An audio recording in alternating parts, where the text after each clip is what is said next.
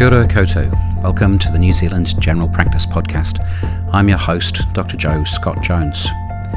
Earlier seasons of this podcast focused on joy in practice.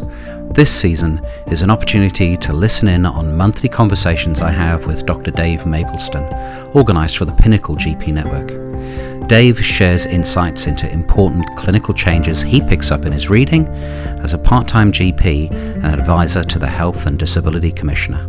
I hope you enjoy. Kia ora, Dave. How are you doing? Kia ora. Yeah, not too bad. I'm having a relaxing day, which is unusual in general practice, but and in my neck of the woods. So we're here for November's Snippets for 2024. Looking forward to it. And unbelievably, it is still November. Yes, yeah. Let's kick into it. So starting this week, or this month, should I say, just some practical information that was noted in a recent issue of GP Voice and describing how patients can apply for non-subsidised pharmaceuticals to be included in a disability allowance. I'm not sure whether it actually makes it easier or not, but essentially they say, Windsor's saying yes, which we already know, that you can get a subsidy for medications, but they're just confirming that some non-subsidised pharmaceuticals can be included and can be paid for. These include things like melatonin, empagliflozin, if they're not eligible for a subsidy, dulaglutide, liraglutide, medicinal cannabis products, and others. Yeah. But there's a big but. To be considered, it must be confirmed that any subsidised or partially subsidised alternatives are not suitable for your patient. So essentially what they're saying is, if you're wanting to apply for the patient to have these non-subsidised medications recognised in the disability allowance that they get, you need to provide a letter confirming the reasons for prescribing the non-subsidised pharmaceutical, that there is not a suitable subsidised or partly subsidised alternative. So I presume that would be they're not going to subsidise name brand low sec, which is $100 every 3 months, compared to the generic, which is $0 every 3 months. That the medication is essential and directly related to the client's disability. If pharmac funding has been applied for and declined, the reasons for this decision, I presume they're referring to special authority. And if there is no suitable subsidised or partly subsidised alternative, and if pharmac funding has not been applied for, the reasons why funding has not been sought. Yeah. So it's quite complex.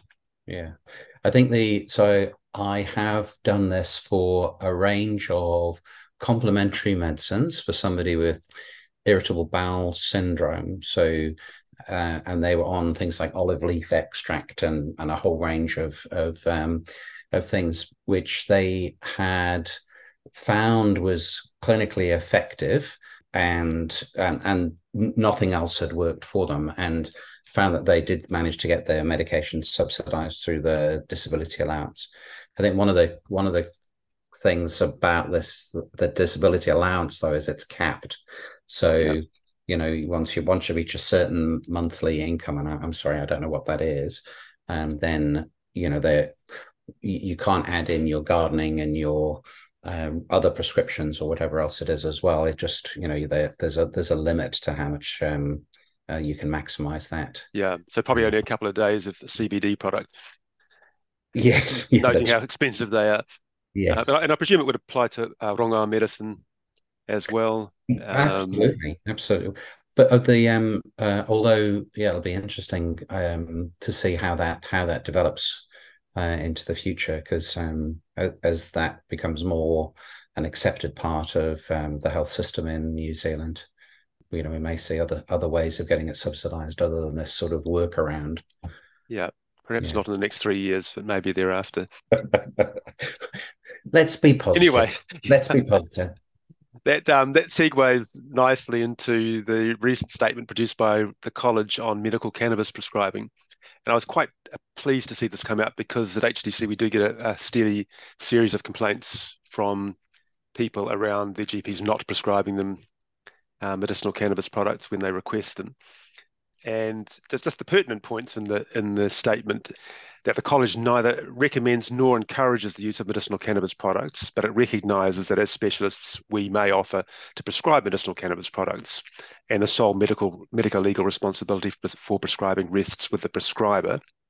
college has assessed the evidence about the safety and effectiveness of medicinal cannabis products that have not been approved as medicines by MedSafe and has found it to be limited and inconclusive. And that kind of ties in with some earlier information we got from, I think it was locally from some Society of Anaesthetists or something like that, in terms of pain management.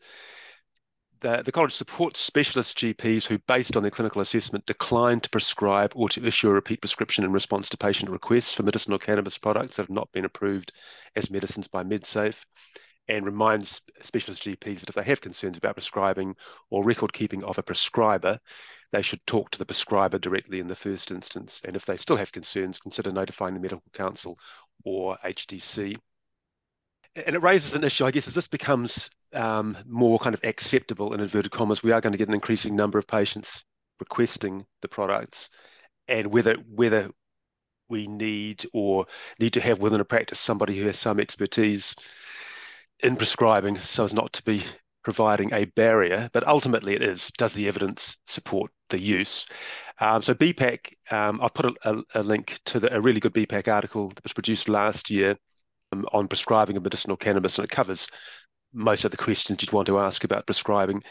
Notes that the Ministry of Health is constantly updating its medicinal cannabis product website, and I keep an eye on that. And certainly there are 4 or 5 times as many products available now than there were a year ago. But it's really important to note that the products that are listed there are only there because they've been verified as meeting the minimum quality standards. They're still unapproved medicines. So there's been no assessment of their safety or efficacy. So there is no approved CBD product currently available for prescribing. Every time you prescribe a CBD product, you are prescribing an unapproved medicine. It's just important to realise that. And I point you then also to the MedSafe article on the use of unapproved medicines or approved medicines for unapproved conditions, which is reiterated in the Medical Council statement on good prescribing practice. And it outlines what theoretically you should be discussing with a patient every time you prescribe an unapproved medicine or an approved medicine for an unapproved condition.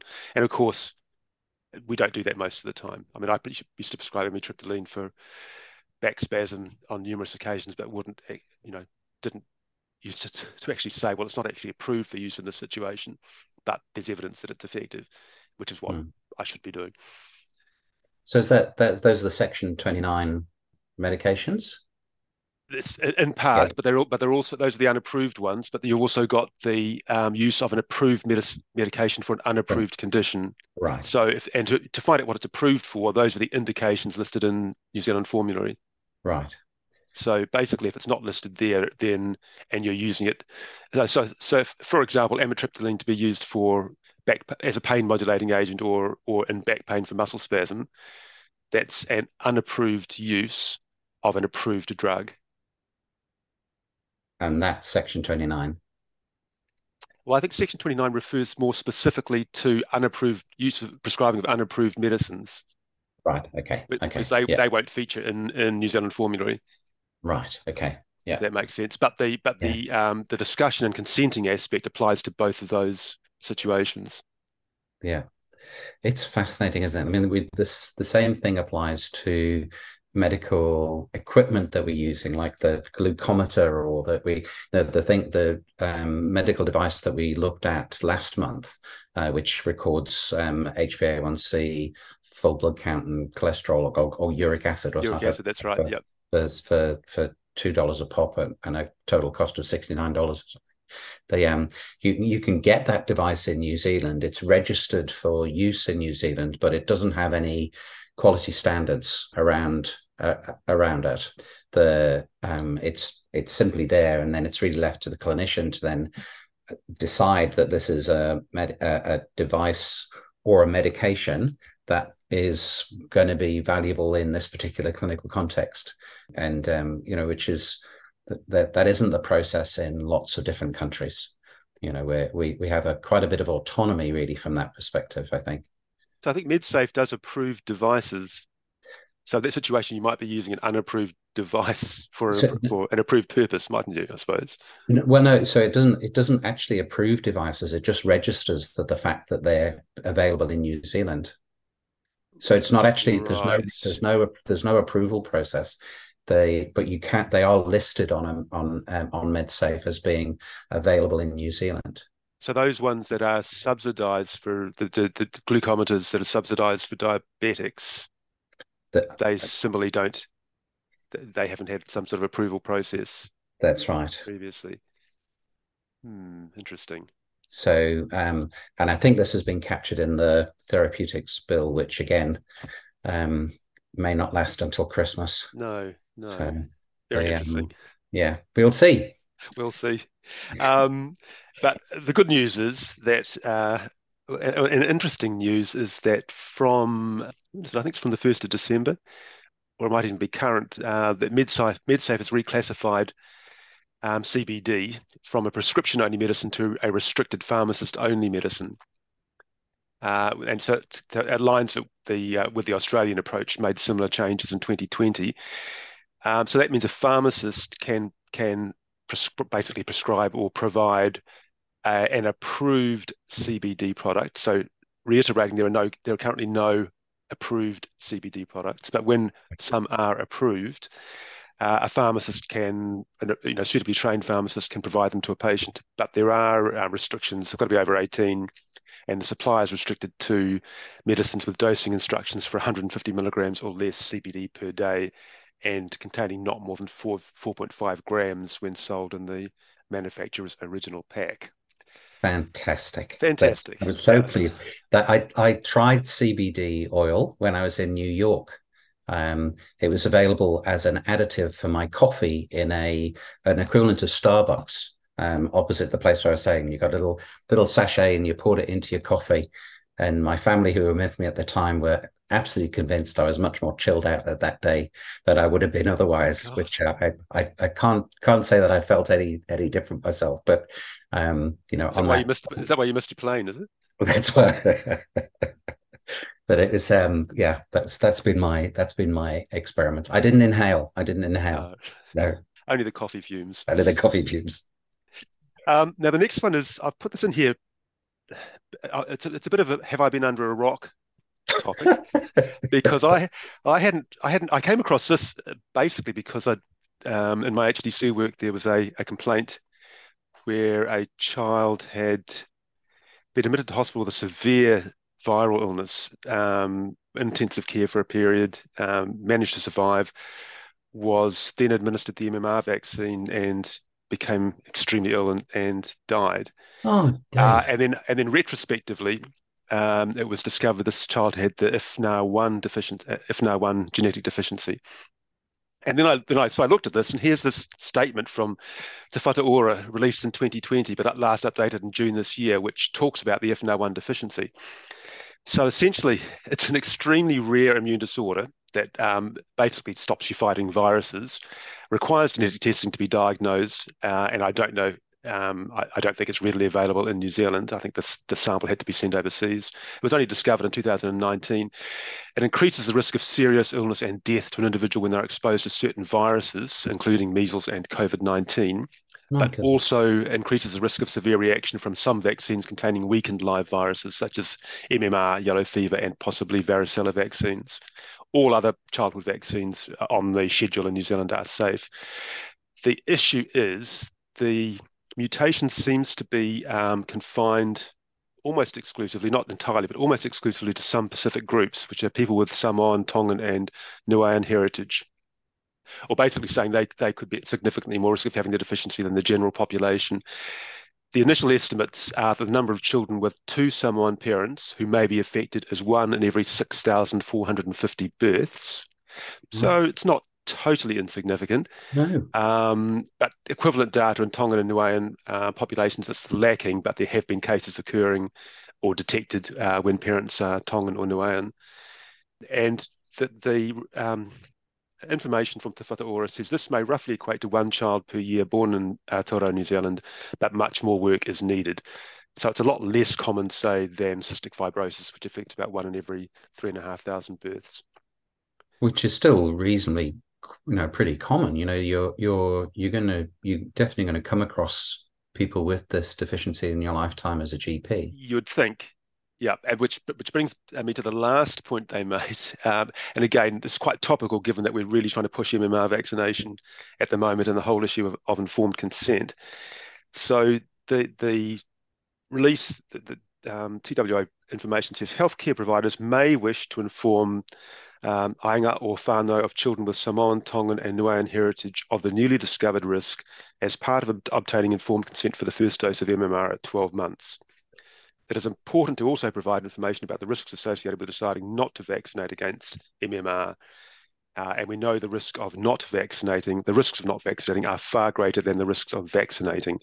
However, if an older sibling or relative had a severe illness following MMR, this should be discussed with immunisation experts.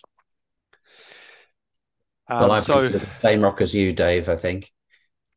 yeah, I would have thought that I mean, I don't know whether I just didn't see something that came across my desk, but I would have thought maybe this would have been sent out with some degree of importance. But anyway, if now one deficiency. Thanks, Dave. We will, yeah, we're going to have to do a bit of work socializing that one. Yeah. And Hmm. again, I think, it's probably a debatable one as to whether you should or shouldn't be discussing it. I'd be interested to see if the case does come, or with this case that I talked about before hasn't been processed yet, but if it'd be interesting to see whether the rareness of the deficiency justifies mentioning it, especially if you balance up the impact it might have on the parental decision to vaccinate their child and the implications of that. I It's a real can quite an ethical dilemma, really. I can also see parents saying, "Well, yes, I'd be keen to have my child vaccinated, but want to know about this. We've got a 1 in 6,500 chance of the child getting severely ill. Can you please do a genetic screen for me beforehand? And how what's the mechanics of that?" Yeah, and that's what Um, this information doesn't cover. I don't know how readily available, how expensive the test is, yeah, and I wouldn't imagine that's suddenly going to start testing all 12-month-olds of Pacific Island heritage no, prior to vaccination. something new to learn about. Always. So we go from having babies to preventing babies, and this is an emergency contraceptive pill update. So this I put this in really from an article from issue 224 of the GP Research Review, which reviewed a Lancet article on combining piroxicam 40 milligrams, which we don't have in New Zealand. I don't think it's freely available in New Zealand now. Certainly not subsidised, but it's not necessarily a class effect. It's not necessarily a individual drug effect that I'm going to discuss. Right. But the combination of piroxicam 40 milligrams with your standard levonorgestrol emergency contraceptive dose of 1.5 milligrams, and concluded that the combination prevented 94.7% of expected pregnancies versus 63.4% with levonorgestrol plus placebo. Wow. So quite a significant improvement in efficacy. Um, there were no differences in advancement or delay of the next period, nor in the adverse event profile.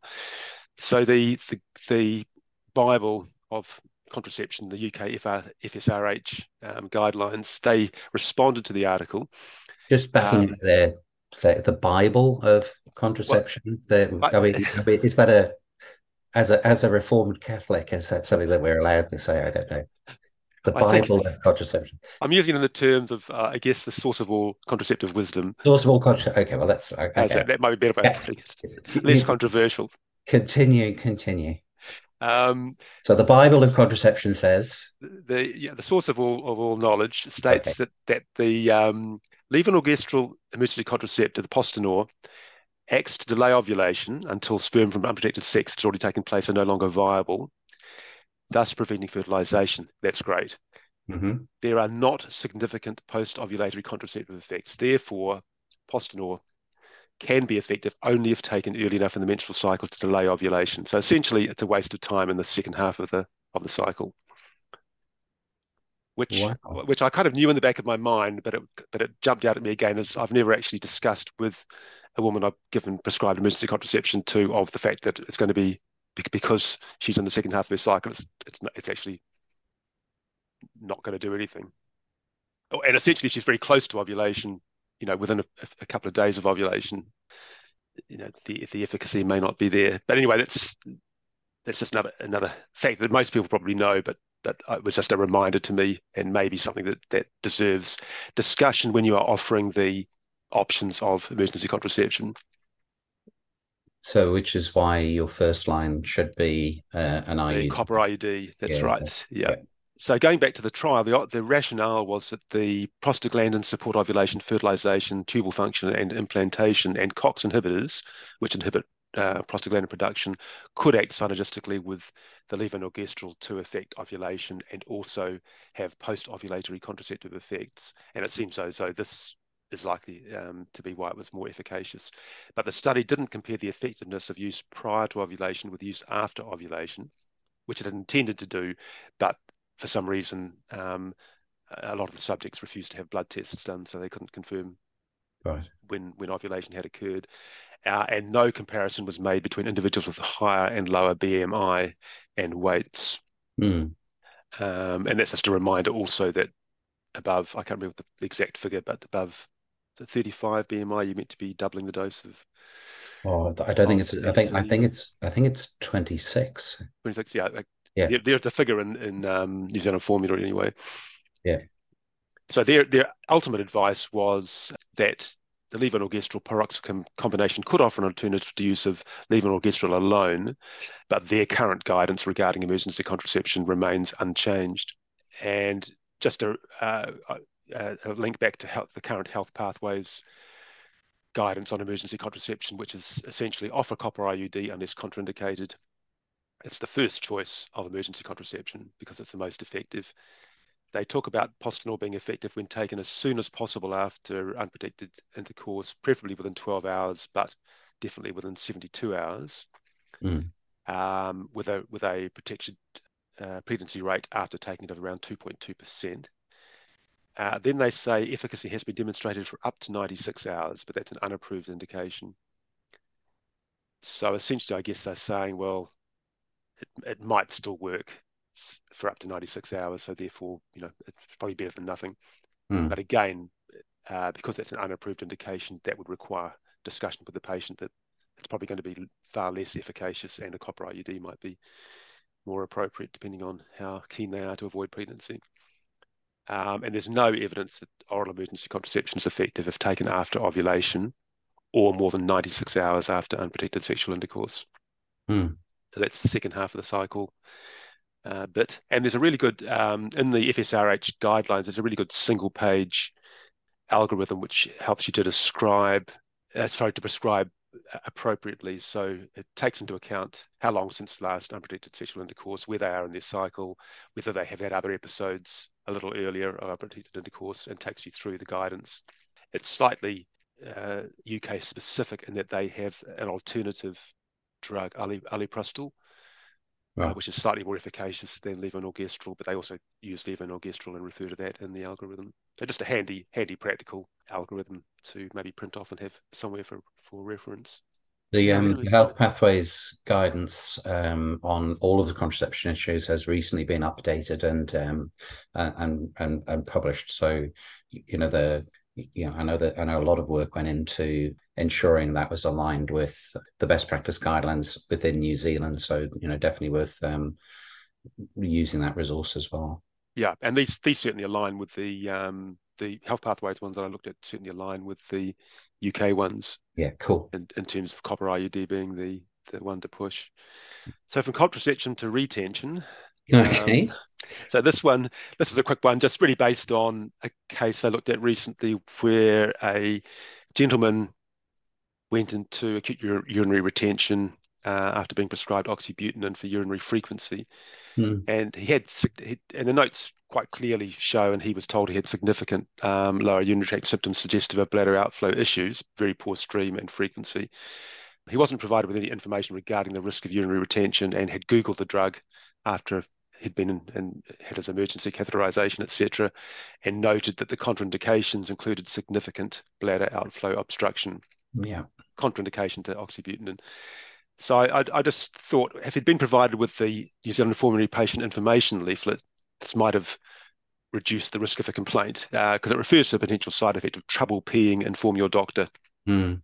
So this is before you, if you've been prescribed it, if you have trouble peeing, before you inform your doctor, and also reminds you to talk to your doctor before taking the drug if you have known prostate problems. The trouble is, I guess we give the pamphlet as the patient leaves, and hope they're going to read it before they start taking their medication. But Yeah, I mean, we often refer to using these patient information leaflets from the formulary in exactly that context, don't we? And it does give people another insight into potential sort of issues that they need to inform us about. So, but yeah, it's and it's in a quite a readable form, and talks about other drugs that could cause issues or could interact with the one that you're prescribing. So it's just another layer of safety, I suppose, in terms of safe prescribing and reducing risk of medication related harm. yeah, yeah.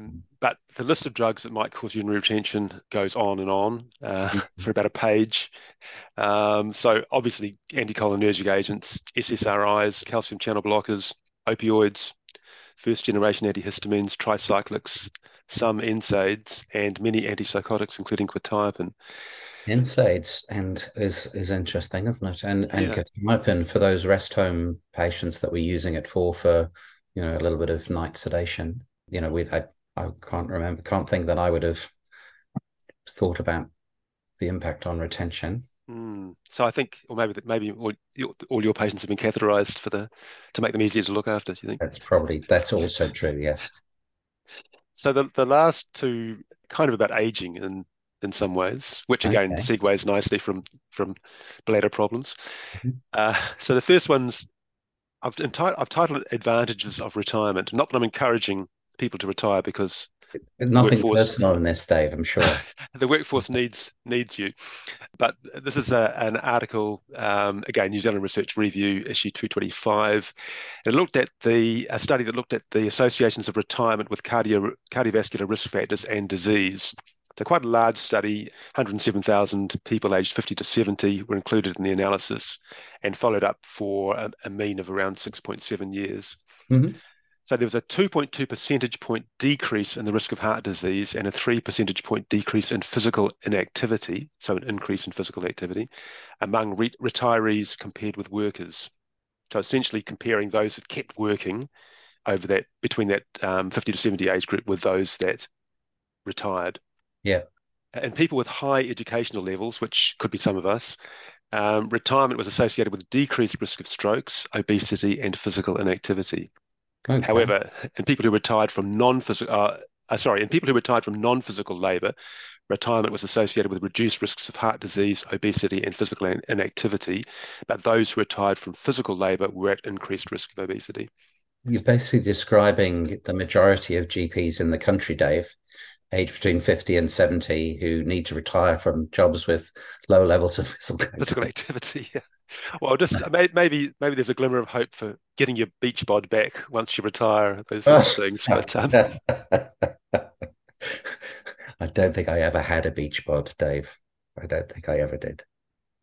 and then if we go beyond retirement, and we have had our heart disease, and we're in an old rest home, or in fact, for the very aged population generally, HQSC have put out a really good resource, or updated the really good resource on the frailty guides. Mm-hmm. So again, there's a link in the snippets, and these cover a really interesting and practical range of topics. So there are guides, there are legal and ethical guides. So a guide on assisted dying, advanced care planning, enduring power of attorney, Yeah. guides on acute care, so breathlessness, delirium, syncope and collapse, falls, and then guides on various management of various clinical issues. Because they're meant to be a practical resource for aged care facilities as well, there is quite significant involvement of how to nursing staff and care staff fit into the various scenarios. But there's certainly good practical clinical information in these as well. And the one I just Okay. wanted to push was the deprescribing frailty care guide. So it's applicable to frail patients inside and outside the aged care facility environment, and includes a tool and associated algorithm which help to identify medications which are most often suitable for deprescribing, and when stopping or continuing the drug might be helpful. So it's got a format of looking at various classes of drugs, Yep. reasons you might want to deprescribe, and then reasons you might want to, where it mightn't be appropriate to deprescribe, where you might want to continue. So quite a good practical resource to have if you're doing a medication, your 3 monthly medication reviews. So just for the people not well, looking at the screen, there's a sort of, so for lipids lowering medication there, because there may not be that you need a long duration of taking it for it to be of significant benefit, and it does have a potential for causing muscle weakness and falls. Maybe one to consider in deep prescribing. For people whose life expectancy is less, is if people have got more than 5 years to live, they've maybe had a stroke in the last couple of years, they've got peripheral vascular disease and symptoms that improve on a statin, which is an interesting concept. That might be a reason for continuing, but otherwise, it gives you that level of detail around when you're considering deprescribing. So many of our elderly patients are on 5, 10 more medications. This does look like a really useful tool. I think if you've got access to a community pharmacist that will do medication reviews, that's great. But the decision support tool within this resource essentially, I think, takes you through what the pharmacist often does. But if you're providing care to an aged care facility, you can get nursing staff to gather the information you need according to the algorithm, and then it takes you through what to consider and what medication changes you might want to make. It doesn't say anything about adding in coenzyme Q10 though, Dave. No, Which well, that's one you could stop maybe, but that's been my experience of what the pharmacist often recommends when they do these medication reviews. But maybe that's just me. Maybe it depends on their cut. But the anyway, good news, but that's, sorry, to be serious, that is a really useful resource, and I totally respect. I'm sure that many clinical pharmacists would not recommend coenzyme Q10 in those contexts. The good news is, I withdraw and apologize. It's appropriate. The good news is AI. On the horizon is the Polyscan tool, which has been developed in New Zealand. So it's a primary care IT tool to triage older adults with polypharmacy who prescribe potentially inappropriate medicines. So there's been an initial study undertaken, which was published in our GP journal. What's it called? Journal of Primary Care. Yeah. Latest one, involving quite a small study, but it involved using the tool to review the medical records of 300 older patients, and it identified 3% with polypharmacy and indicators of potentially inappropriate medicine, and 5 unique indicators were detected. These are consensus. It's from a tool where there's been expert consensus over the list of certain medications that are commonly inappropriately prescribed. I think it was the Delphi method, so they were given various scores, and I think they used the top 9 scores or whatever.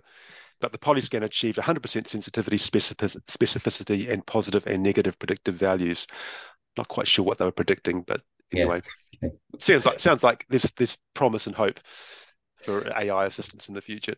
Absolutely. No, I mean, these sort of things are only going to grow in facility and accessibility as well. But just being able to quickly scan through your patient list and say, here are the on those sort of figures, here are the 100 individuals who are potentially going to have medications that's inappropriately prescribed, for you to set a plan around reviewing. They're doing medication reviews for that by itself is going to be really useful, because of course polypharmacy is one of the major causes of iatrogenic harm, so anything we can do to sort of improve that sounds great. Absolutely.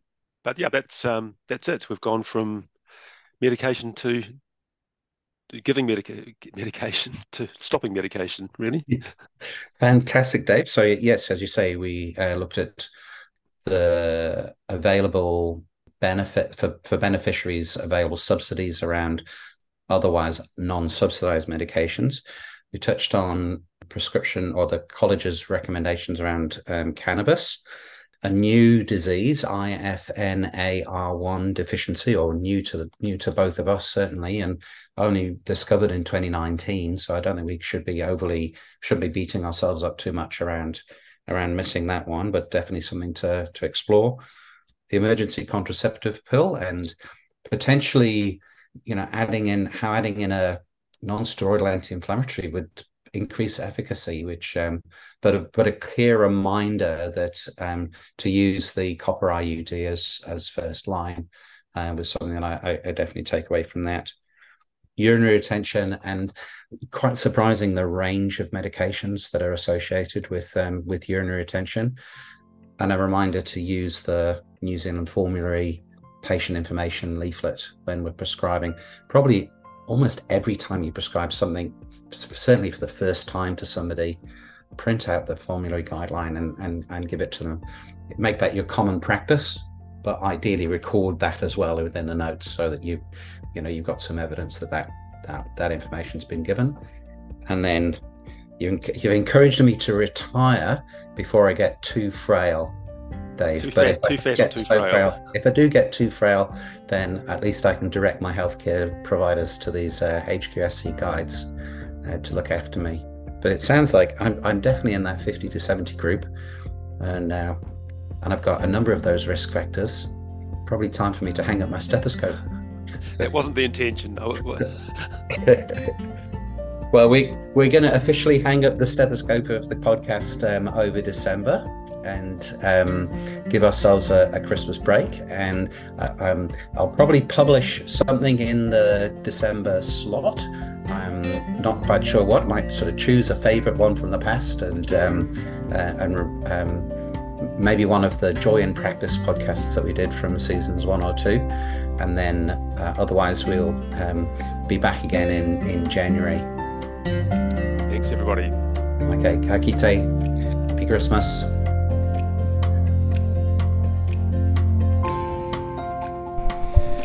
Thanks for listening.